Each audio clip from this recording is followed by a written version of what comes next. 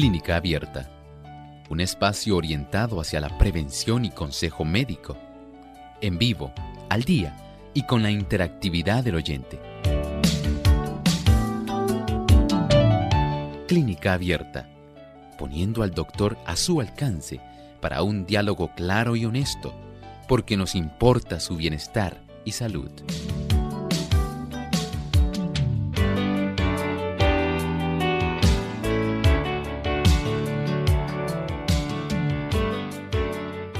Ha llegado el momento de usted hacer su consulta en nuestro programa de Clínica Abierta. Pueden llamar para participar a nuestras líneas telefónicas. Desde este momento nuestro cuadro está disponible para recibirles con sus consultas. Y les recordamos cuáles son las líneas. En Puerto Rico, localmente es el 787-303-0101. Si usted está en los Estados Unidos, el 1-866-920-9765. Llamadas internacionales libre de cargos, el 1-787-763-7100 y el 1-787-282-5990. Les recordamos también que pueden hacer su consulta a través de nuestro chat visitando nuestra página web radiosol.org. Y aquellos amigos que nos siguen a través de las redes, estamos en Facebook Live, ahí nos pueden hacer también su consulta durante la hora de nuestro programa. Y solamente tienen que buscarnos por Radio Sol 98.3 FM. Así que desde este momento están disponibles estos medios para que ustedes puedan participar en nuestro programa. Saludamos con mucho cariño a todos nuestros amigos de Clínica Abierta que ya se encuentran conectados, aquellos que también diariamente nos sintonizan a través de las diferentes emisoras que retransmiten nuestro programa. Nos sentimos muy a gusto y muy contentos de saber que al otro lado hay tantas personas disfrutando de nuestro programa, aplicando los consejos que aquí se brindan y disfrutando de un mejor estilo de vida, que es el propósito de este programa, que usted pueda hacer cambios en su alimentación, en su forma de vivir, para mejorar en su salud. Así que para ello pues contamos con la buena orientación que siempre nos trae el doctor Elmo Rodríguez. Saludos, doctor. Saludos cordiales, Lorraine. ¿Cómo se encuentra hoy, Lorraine? Muy bien. Qué bueno. Bien, gracias a Dios. Y ese tipo de introducción donde nosotros podemos, con la ayuda de Dios, mejorar hasta poder tener un mejor estilo de vida es una realidad. Y usted está en el lugar donde todavía puede aprender más para beneficiarse. Le agradecemos por su fina sintonía y por supuesto le invitamos para que usted también invite a otras personas para que ellos puedan compartir lo que a usted le ha beneficiado. Así es. Y antes de comenzar con las consultas de nuestros amigos, estamos listos para compartirles el pensamiento saludable de hoy.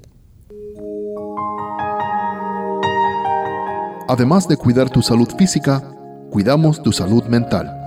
Este es el pensamiento saludable en Clínica Abierta.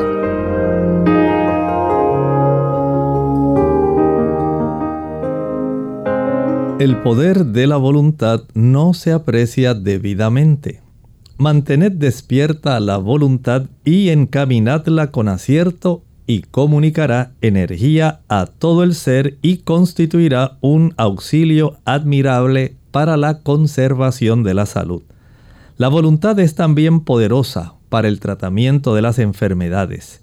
Si se emplea debidamente, podrá gobernar la imaginación y contribuirá a resistir y a vencer la enfermedad de la mente y del cuerpo.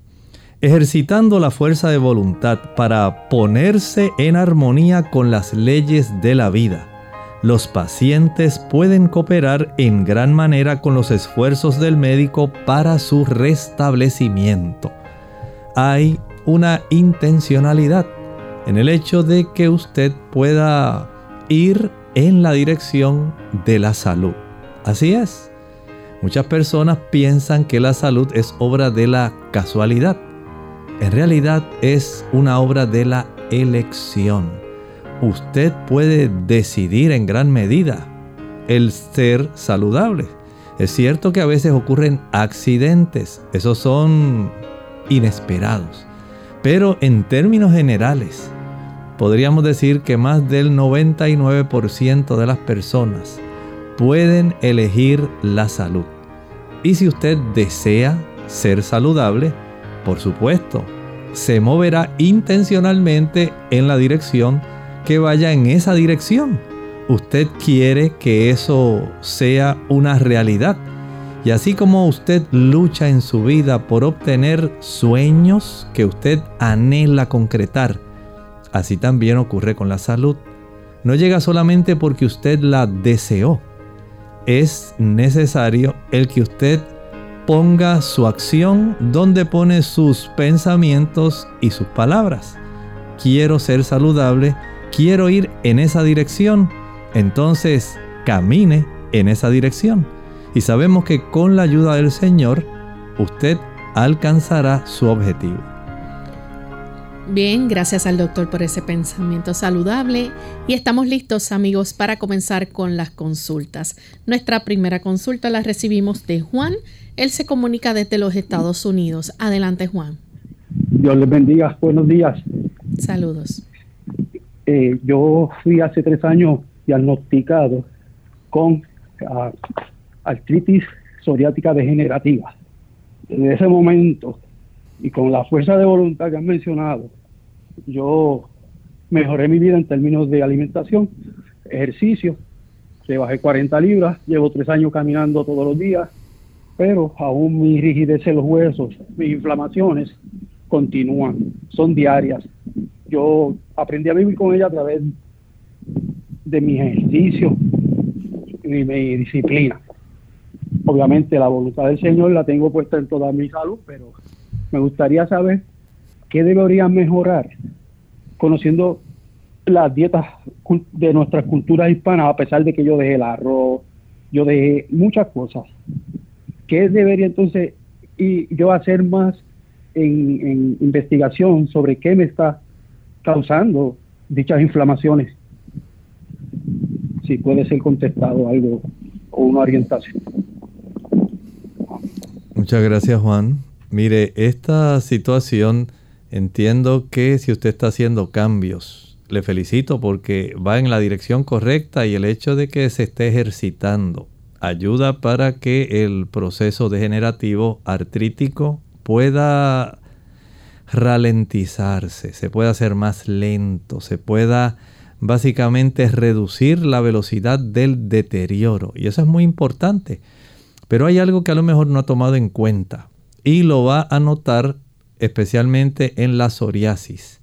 Tan pronto usted comience a dormir temprano, esto va a ayudar para que su sistema nervioso le envíe señales muy poderosas a su sistema inmunológico, y para que su cuerpo a la vez comience a producir una serie de sustancias llamadas endorfinas y prostaglandinas no inflamatorias. Estas endorfinas y prostaglandinas no inflamatorias van a facilitar el que usted pueda comenzar a notar que las lesiones de psoriasis comienzan a desaparecer. Y esta psoriasis, al igual que ocurre con la artritis psoriásica, tiene ese tipo de elemento donde hay no solamente un involucramiento del sistema inmunológico, sino también del sistema nervioso. Desde ese ángulo, el hecho de que usted pueda dormir temprano, ya desde las 8:30, acuéstese a dormir y trate de dormir todas las horas que pueda antes de la medianoche. Mientras más temprano lo pueda hacer, mejor es el beneficio en la piel, en los dolores, en las inflamaciones, y evitamos un daño acelerado de esas articulaciones. También puede utilizar, que le sería de beneficio, el uso de las cápsulas de ortiga. En los Estados Unidos puede conseguir este tipo de producto bajo el nombre de Nettle, Urtica dioica. Y este tipo de producto puede resultarle en gran ayuda para su situación. Así que procure, además de la alimentación, por supuesto, trate de evitar aquellos alimentos que van a facilitar más inflamación y más deterioro, especialmente el azúcar y los productos derivados de origen animal, leche, mantequilla, queso, carne, huevos, pescado, yogur. Ese tipo de productos, en su caso, evítelos. Pero trate de no estar ansioso y de dormir abundantemente. Y usted notará con la ayuda del Señor una gran diferencia en la piel y en las articulaciones. Tenemos entonces a Mari desde los Estados Unidos. Adelante, Mari. Sí, buenos días, el Señor le guarde. Quiero que si el doctor puede y me contesta esto. Mire, yo, vamos a decirlo así, soy adicta a la sal. ¿Qué yo puedo hacer para quitarme la sal de encima? Bueno, podemos hacer muchas cosas.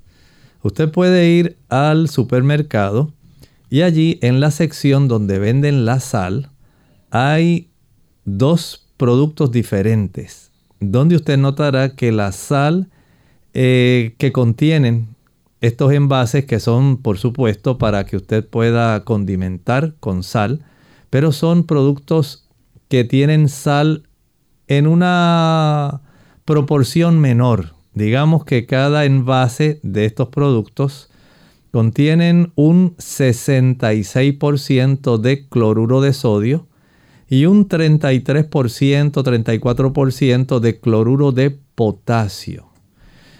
De esta manera usted va a conseguir 2 productos. Hay 2 diferentes, generalmente 2 marcas en el mercado aquí en Puerto Rico.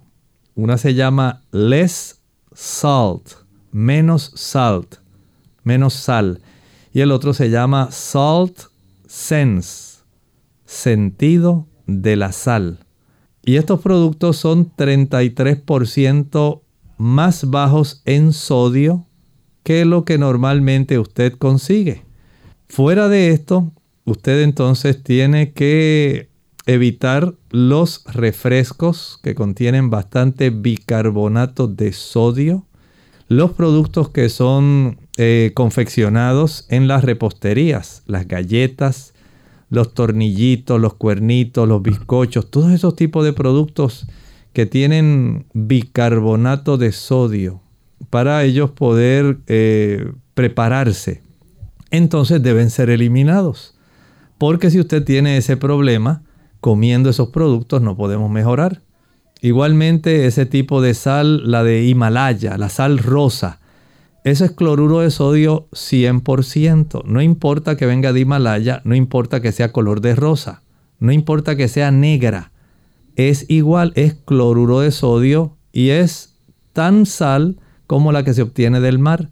Así que evítese ese problema y utilice por lo menos estas alternativas que son con un contenido menor de sal. Bien, amigos, vamos en esta hora a nuestra primera pausa. Al regreso continuaremos contestando más de sus consultas.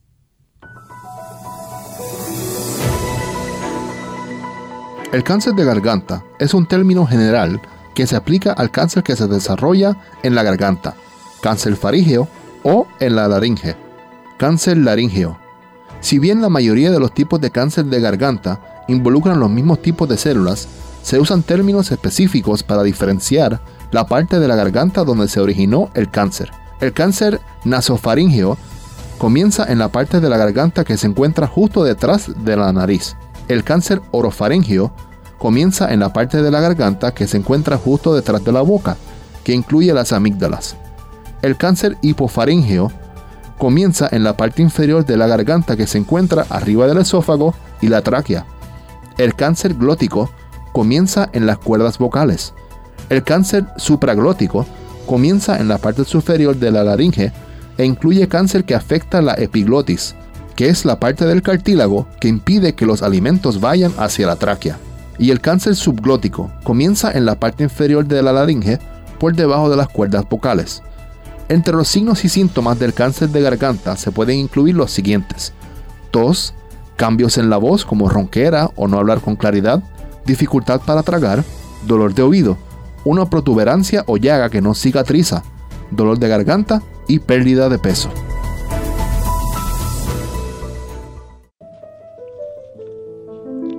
Amor que se expresa. La justicia es el amor sosteniendo la balanza. Misericordia es el amor bondadoso. Fe es el amor que cree. Caridad es el amor que da. Paciencia es el amor que espera. Perdurabilidad es el amor que permanece. Esperanza es el amor que aguarda. Oración es el amor que se comunica. Compasión es el amor que toca tiernamente. Consuelo es el amor que sosiega. Entusiasmo es el amor que enciende. Trabajo es el amor que labora.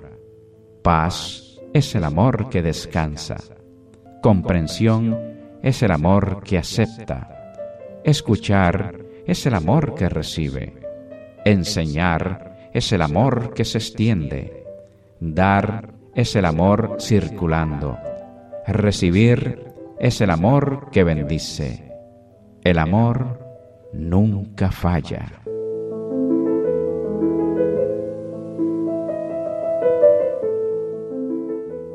La caída del cabello. Hola, les habla Gaby Zabalúa Godard en la edición de hoy de Segunda Juventud en la Radio, auspiciada por AARP.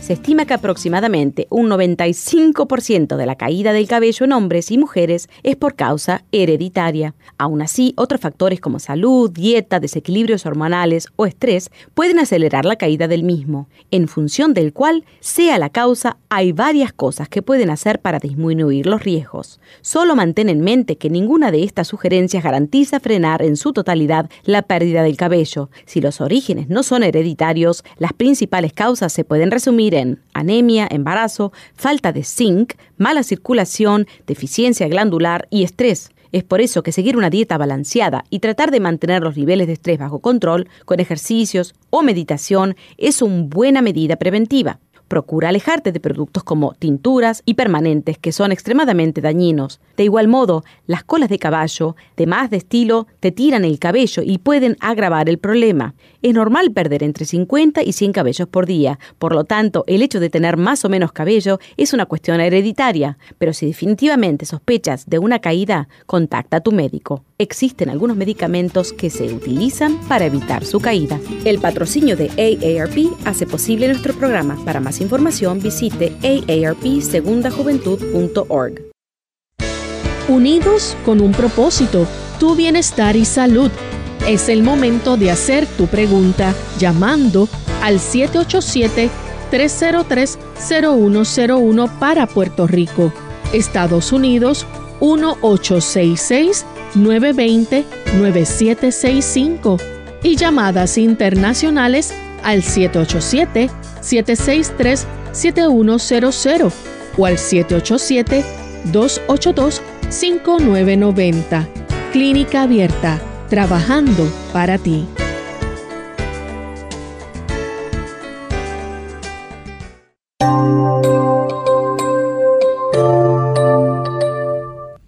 Y ya estamos de vuelta en Clínica Abierta, amigos, y continuamos contestando sus consultas. Tenemos a Luis de la República Dominicana. Adelante, Luis.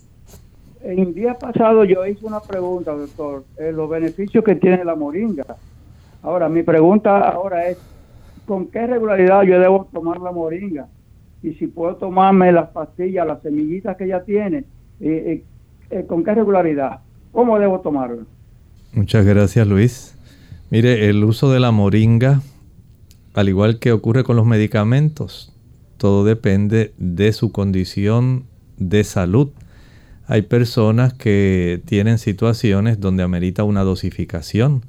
Otros no tienen básicamente algún tipo de condición que sea preocupante y más bien lo que quieren es nutrirse. Entonces ya eso es otra dosificación. Todo depende si está usando fármacos también y tiene algún tipo de interacción. Todo eso hay que averiguarlo.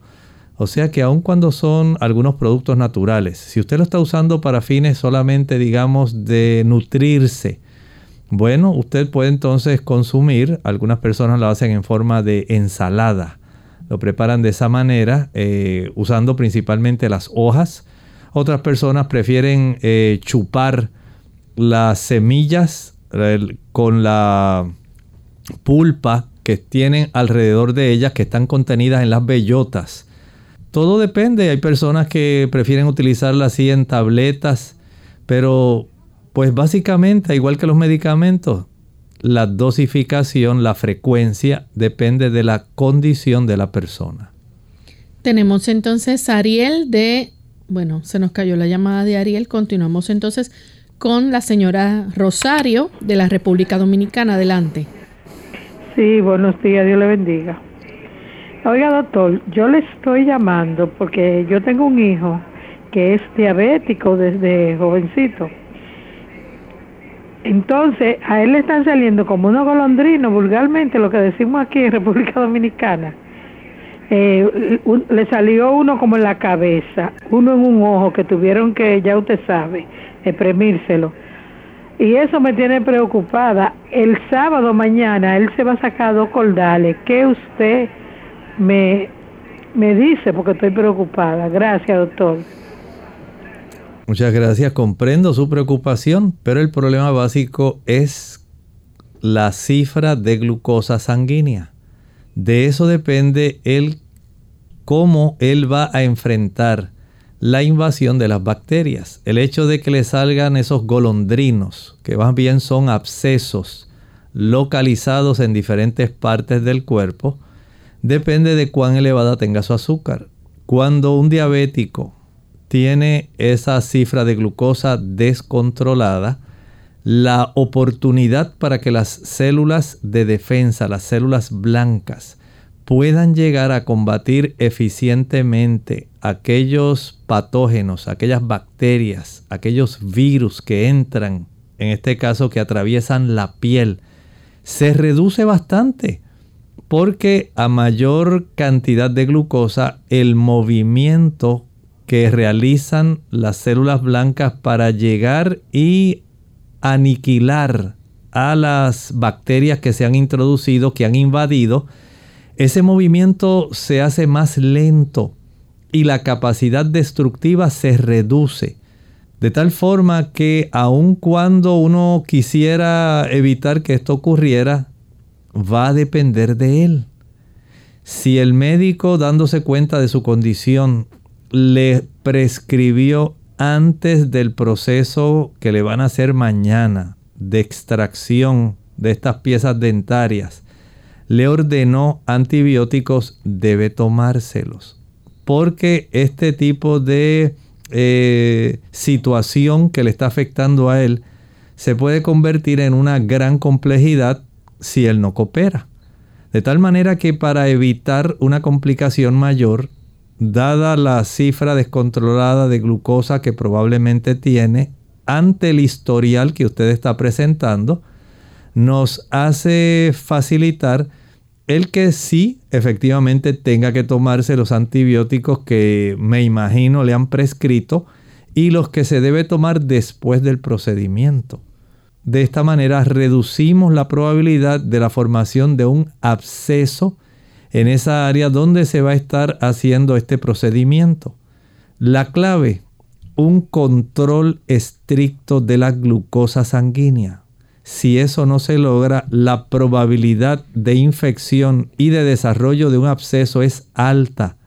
Por lo tanto, lo mejor que puede hacer en este momento es asegurarse de que tenga bien estrictamente controlada su azúcar para que pueda atravesar con éxito, sin complicaciones, el procedimiento. Tenemos la próxima consulta. La hace entonces Jovan de Aguadilla. Adelante, Jovan. Saludos.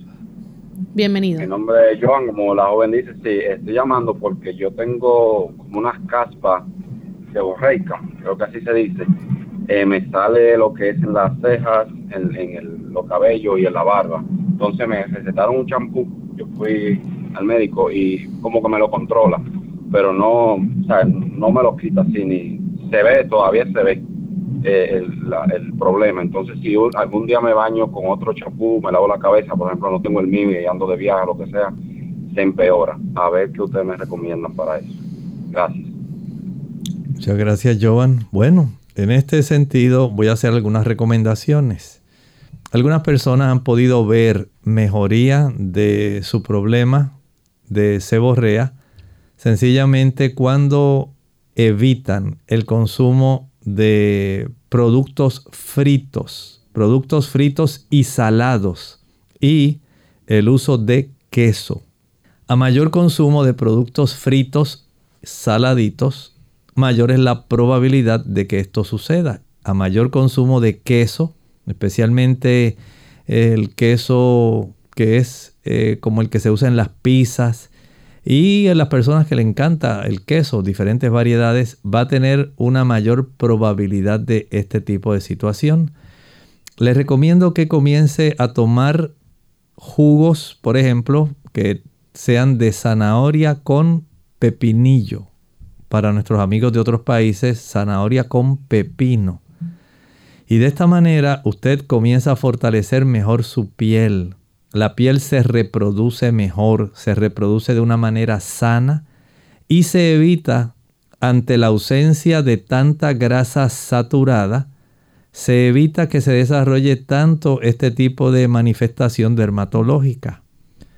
Siga usando su champú, pero vaya haciendo ajustes en su estilo de vida. Trate de que su piel esté mucho más activa, que tenga una mejor circulación. Nútrase mejor para que la piel reciba vitamina E, vitamina D, carotenoides, minerales y de esta manera comience ella a funcionar normalmente.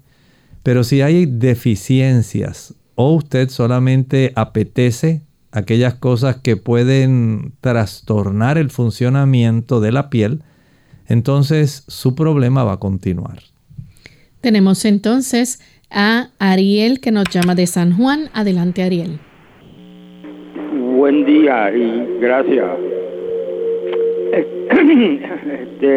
Yo quería saber, la reflexología enseña que si uno presiona ciertos puntos en las plantas de los pies, que eso envía, estimula los nervios que corresponden a ese punto, estimular el órgano para que mejore o si tiene algún problema. ¿Es eso cierto? Eso terminales nerviosos están ahí en la planta del pie y si uno los estimula va a beneficiarse. Gracias. Muchas gracias. Mire, tanto en la reflexología de la planta de los pies, de la palma de las manos, de la oreja también, y en algunos casos he visto también hasta del cráneo. Muchas personas piensan, al igual que ocurre con la iridología, que hay una representación de todos los órganos en esas áreas y que apretando ciertos puntos, ejerciendo la expresión o ingresando, como ocurre en algunas modalidades de acupuntura, una agujita y estimulando esos puntos, la energía que fluye va a facilitar que haya una reducción del dolor, de la molestia, de que se sane el órgano. En realidad, hasta donde sé, anatómicamente no hay una representación de todos los órganos del cuerpo en la planta del pie. Que si aprieta en este punto, ahí se le quita el dolor de la vesícula. Que si tiene un cólico renal, usted aprieta en este otro punto y ahí se le va el cólico renal.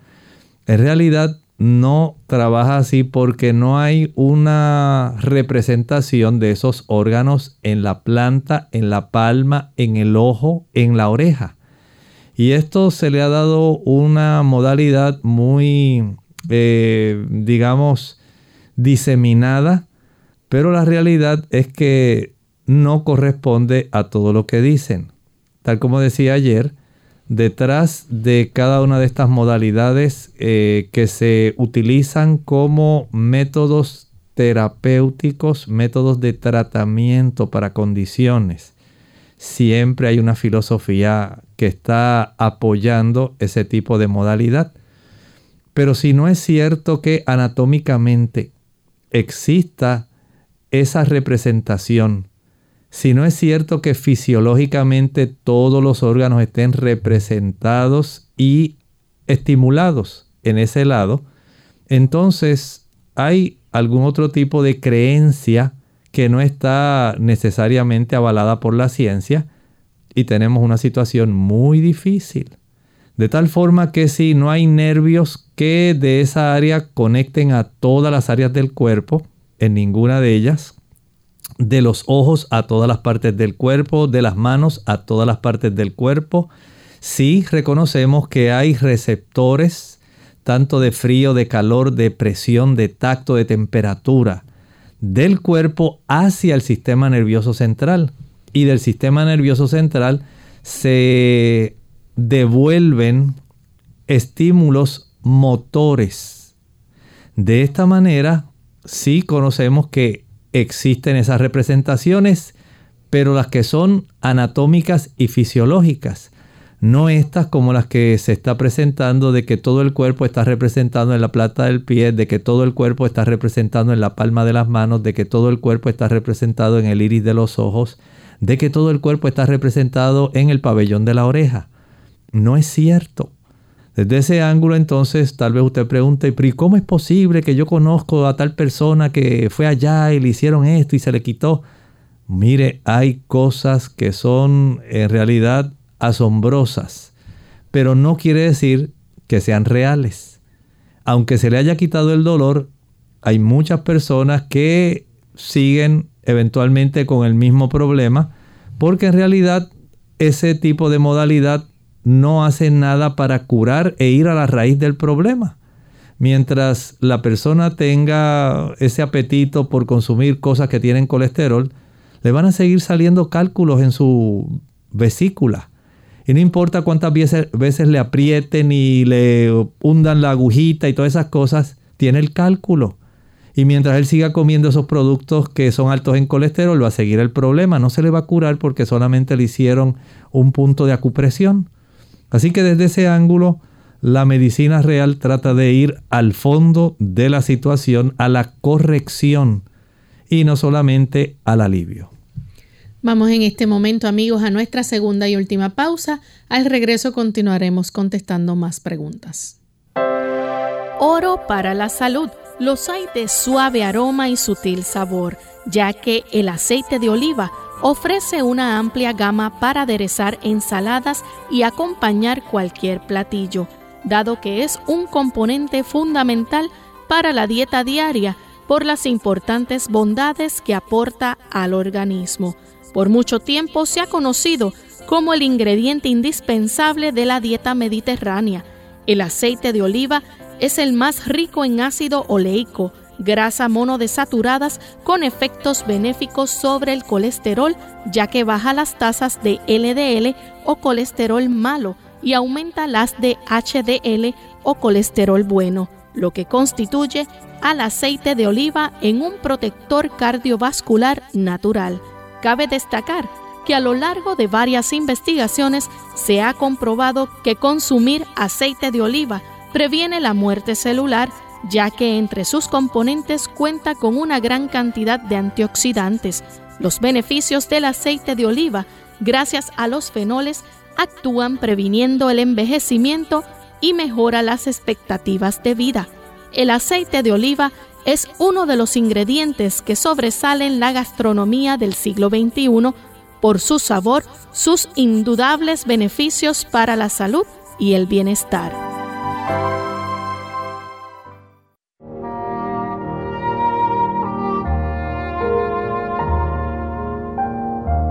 Búscate un amigo. No es preciso que sea un hombre perfecto. Basta que sea profundamente humano, que tenga sentimientos y un gran corazón. Que sepa compartir dolores y alegrías, hablar y saber callar. Sobre todo, saber escuchar, gustar de la poesía, de la música, del sol y de la luna, sentir un gran amor por alguien o sentir falta de no tener ese amor, y saber guardar un secreto. No es preciso ser de primera mano, ni es imprescindible ser de segunda. Tiene que sentir los días tristes y respetarlos. Saber renunciar en favor de alguien. Tener un ideal y, en caso de no tener, sentir el gran vacío que esto deja.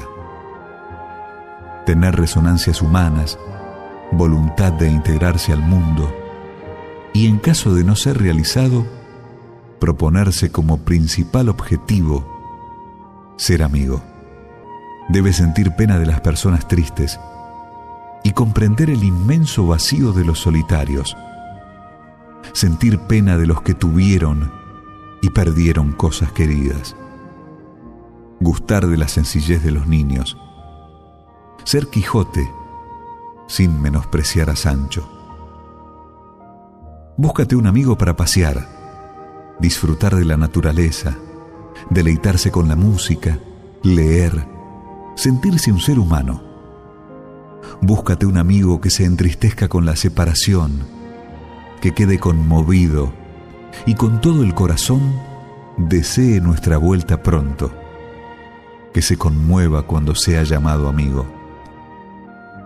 Búscate un amigo para no enloquecer, para poder contarle lo que se vio de bello y de triste durante el día, de los sustos, de las tristezas y de las alegrías.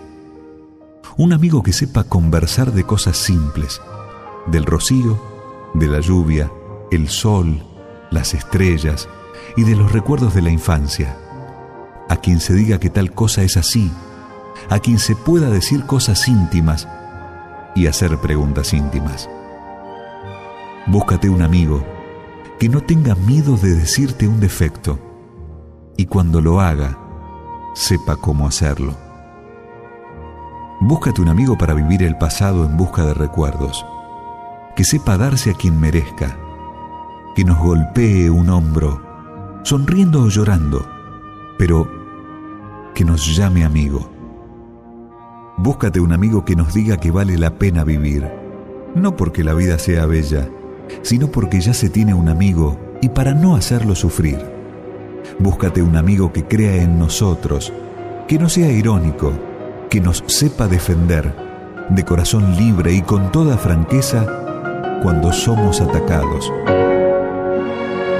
Búscate un amigo para tener la conciencia que todavía vive. Por favor, búscate un amigo.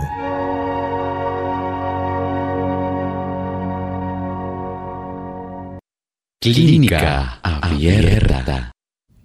Ya estamos de vuelta en Clínica Abierta, amigos, y continuamos contestando sus consultas. Tenemos entonces a través del chat y de Facebook algunas preguntas. Dulcelina Almonte nos escribe. Dice que le ha salido una bola en la encía y no sabe qué es. ¿Qué le puede aconsejar? Muchas gracias. Bueno, habría que ver primero si esta bola es un absceso, si hay algún problema, digamos, en la raíz de alguna pieza dentaria, si pudiera ser, por otro lado, algún otro problema, algún quiste que se ha desarrollado en esa área, y para esto necesita ir a su odontólogo, de tal manera que cuando él observe, si fuera necesario tomar una radiografía, porque él le preocupa si acaso fuera algún absceso dentario, hay que trabajar con eso lo antes posible. Pero solamente si va al odontólogo podemos saber con precisión qué es. Tenemos entonces a la consulta desde la República Dominicana. Nos pregunta Ani Espinal. Quiere saber si es verdad que la soya daña la tiroides. Muchas gracias. En realidad no la daña. Se le ha dado ese tipo de mala promoción. Sí se sabe que en algunas personas el uso exagerado de la soya, especialmente cuando la soya se come cruda, tiene algunas sustancias que pudieran ser bloqueadoras de algunas enzimas, pero cuando se come en exceso o se come cruda. Fuera de eso, no hay ninguna razón para que esto pueda dañar de alguna manera la tiroides. Tenemos entonces Aide Pumarejo, dice: debido al COVID tengo la troponina elevada, ¿qué recomienda para normalizarla? Debe usted entonces estar a tono con su médico. Hay que saber qué está ocurriendo, cuánta es la cantidad no solamente de troponina, sino de dímero D. Hay que saber otros marcadores proinflamatorios que se desarrollan. Verificar el cuadro clínico, no es solamente uno estar atento a un número en un laboratorio. Hay que saber si usted tiene algún problema de desarrollo, digamos, en el aspecto cardíaco, en el aspecto cardiovascular y especialmente en la situación pulmonar. De esta manera, tomando el cuadro clínico en conjunto con los estudios, podemos tener una idea del tipo de tratamiento que se le va a administrar, pero no podemos tan solo tratar un laboratorio. Así no se puede. Hay que unir toda la información posible respecto a usted. ¿Tiene dificultad respiratoria? ¿Sí o no? ¿Le duele el pecho? ¿Sí o no?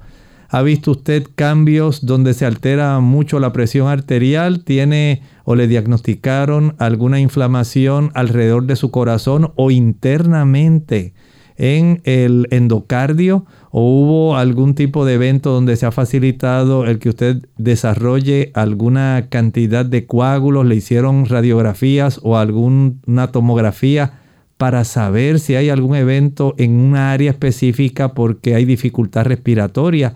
Entonces, todo esto hay que tomarlo en conjunto y no solamente un tipo de estudio aislado. Recuerde que la medicina no trata laboratorios. Los laboratorios son herramientas para tratar a un enfermo que tiene signos y síntomas, tiene un cuadro clínico. De acuerdo a eso, usando todas esas herramientas, se diagnostica y se trata.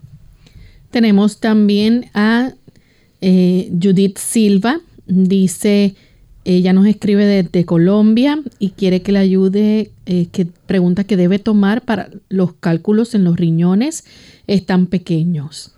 Si son pequeños y estos miden menos de 3 milímetros, pueden ser expulsados. Pero si usted refiere pequeños que tal vez ya tienen 5 milímetros, 6 milímetros, le van a causar mucho dolor. Y para ello, número 1, primero asegúrese en saber por qué está formando cálculos. Digamos, es que a usted le encanta la leche, el yogur, la mantequilla y el queso. Es porque usted ya comenzó a desarrollar osteoporosis y o porque tiene algún trastorno de la glándula paratiroides, que eso también hay que indagarlo. Hay que saber también si es una persona que consume mucho ácido fosfórico que se encuentra en los refrescos. ¿O será que una persona tiene el síndrome de Alcali, especialmente cuando le encantan todos esos productos lácteos?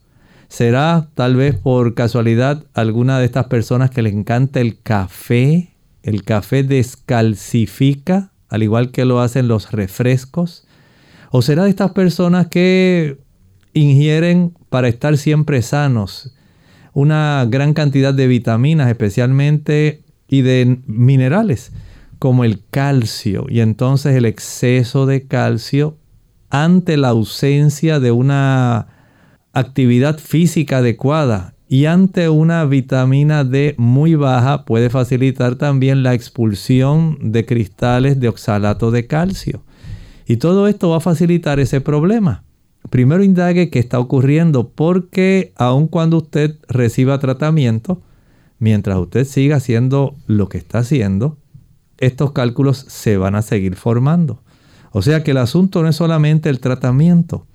Parte del tratamiento es dejar de estimular el crecimiento de los mismos. Y si, digamos, fueran de oxalato de calcio y usted pudiera ayudarse mejorando el consumo de ácido cítrico, citrato, que se consigue en el jugo de naranja y en el limón, Puedes tomar media taza de jugo de naranja y limón 3 o 4 veces al día. Ayuda para que usted pueda contrarrestar el que se sigan uniendo cristalitos de estos citratos de calcio y la persona pueda hacer crecer esos cálculos. Pero mientras le encante la sal, mientras le encante los productos lácteos, mientras tome refrescos, mientras no sepa cómo está la función de su glándula paratiroides, mientras no sepa cómo está la cifra de su vitamina D sanguínea, mientras usted no haga ejercicio y no se exponga al sol, entonces el problema va a continuar. Mientras usted no tome suficiente agua, haga una reorganización de su vida, coteje lo que está mal, corríjalo y entonces tómese el jugo de naranja con limón. Tenemos entonces a Margarita Flores. Ella dice que necesita saber cómo puede ayudar a una señora de 76 años. Tiene mucho ardor en sus pies. El médico dice que hay que operarla, pues sus venas están tapadas. ¿Cómo puede ayudarla de forma natural? Entiendo que probablemente son las arterias las que están tapadas. Cuando no hay una buena circulación, especialmente arterial, los tejidos más lejanos, los más distales, en este caso los dedos de los pies, la planta del pie, va a comenzar a dar señales de hipoxia, una reducción en la cantidad de oxígeno, la concentración de oxígeno en esos tejidos se reduce. Comienza la persona a sentir hormigueos, cosas raras, ardores, porque comienzan esos tejidos a morir lentamente. Este tipo de situación, para poder revertirlo, requiere mucha identificación con un plan de tratamiento. Si hay placa de ateroma en las arterias de las piernas, para esto hay que hacer un Doppler arterial.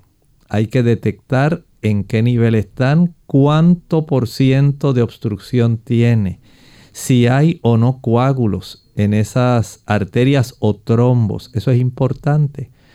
Si ella quiere revertir ese proceso, si es por placa de ateroma, entonces hay que evitar todos los productos de origen animal. Leche, mantequilla, yogur, queso, carne blanca, roja, pescado. Ese tipo de productos deben ser eliminados. No podemos mejorar esa placa de ateroma mientras usted le siga proveyendo la formación para que esa placa de ateroma se desarrolle. ¿Cómo se desarrolla? Mientras usted consume esos productos que mencioné, que son altos en grasas saturadas y altísimos en colesterol, entonces esa placa de ateroma se va a seguir desarrollando, se impedirá el buen flujo de sangre arterial oxigenada y nutrida, y al impedirla, los tejidos más lejanos, ante la ausencia de una cantidad suficiente de oxígeno y nutrimentos, se va a quejar. Y esto que está ocurriéndole a ella es precisamente eso. Si ella adopta una alimentación estrictamente vegetariana, equilibrada, y comienza a caminar a tolerancia en un lugar llano, acompañada de alguien, digamos, durante 10 días, 5 minutos cada 2 horas, 5 minutos cada 2 horas.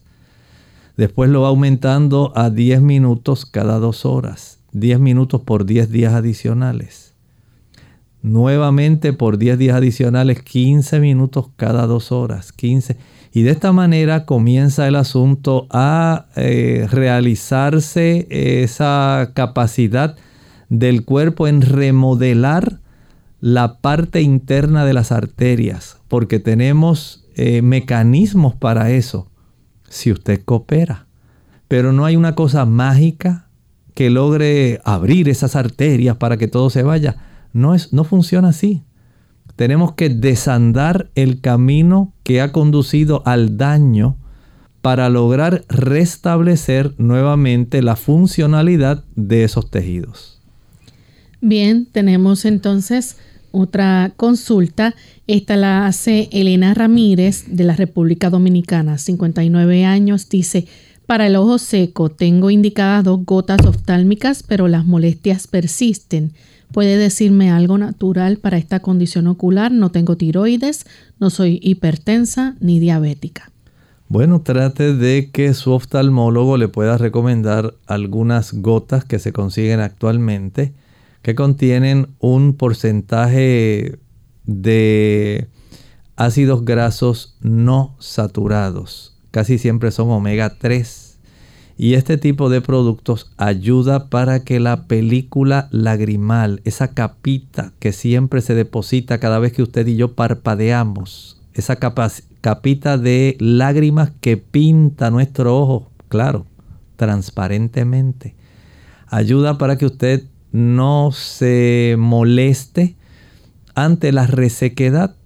Si usted logra que él le pueda dar este tipo de receta, sería mejor. De lo contrario, tiene que estar con frecuencia utilizando algún gotero para usar estas, ¿verdad? Evitar esta molestia. Pero sí tiene que estar humectando si ya no tiene la capacidad de humectar adecuadamente la superficie corneal. Bien, ya hemos llegado al final de nuestro programa. Agradecemos a todos los que nos acompañaron en el día de hoy. Queremos invitarles a que la próxima semana sí lo hagan a la misma hora y por la misma frecuencia. Estaremos compartiendo otro interesante tema de salud. Vamos entonces a finalizar con este pensamiento para meditar. En el pensamiento para meditar hemos estado verificando una serie de diferentes doctrinas que constituyen el vino de Babilonia. Ya habíamos hablado de la santidad del domingo, es parte de ese vino, la inmortalidad del alma, hay más todavía, la adoración de imágenes, y sabemos que están totalmente prohibidas. Lea en su Biblia los primeros 2 mandamientos. Ahí usted se va a dar cuenta que Dios mismo prohíbe el que usted esté adorando imágenes. Se nos ha hecho creer eso en diferentes religiones. Y usted lamentablemente notará que el Señor no aprueba esto. De tal forma que esto es parte de ese vino de Babilonia. Nosotros creer en las penas de un infierno eterno, donde las personas arden por toda la eternidad purgando sus pecados, hasta que alguien ore por ellos y los saque de ese tormento, o mediante la paga de alguna cantidad, algún voto, alguna promesa, algún donativo, usted pueda salir de ahí. Es totalmente una doctrina antibíblica. El infierno, tal como se enseña de esta manera, no existe. Dios no es un Dios cruel, que esté permitiendo que las personas ardan hasta que se achicharren y aprendan por todo lo malo que hicieron. Esa no es la realidad de la vida. Sí habla de un infierno, de un lago de fuego, donde finalmente, después de un juicio justo, se realizará el exterminio total. Pero en este momento no es cierto que haya un infierno donde los malos ahí estén pagando por lo malo que fueron. Eso es parte del vino de Babilonia. Y todavía hay más. Solamente acompáñenos en nuestra próxima edición de Clínica Abierta. Nosotros nos despedimos y será entonces hasta nuestra siguiente edición. Con cariño compartieron el doctor Elmo Rodríguez Sosa y Lorraine Vázquez. Hasta la próxima.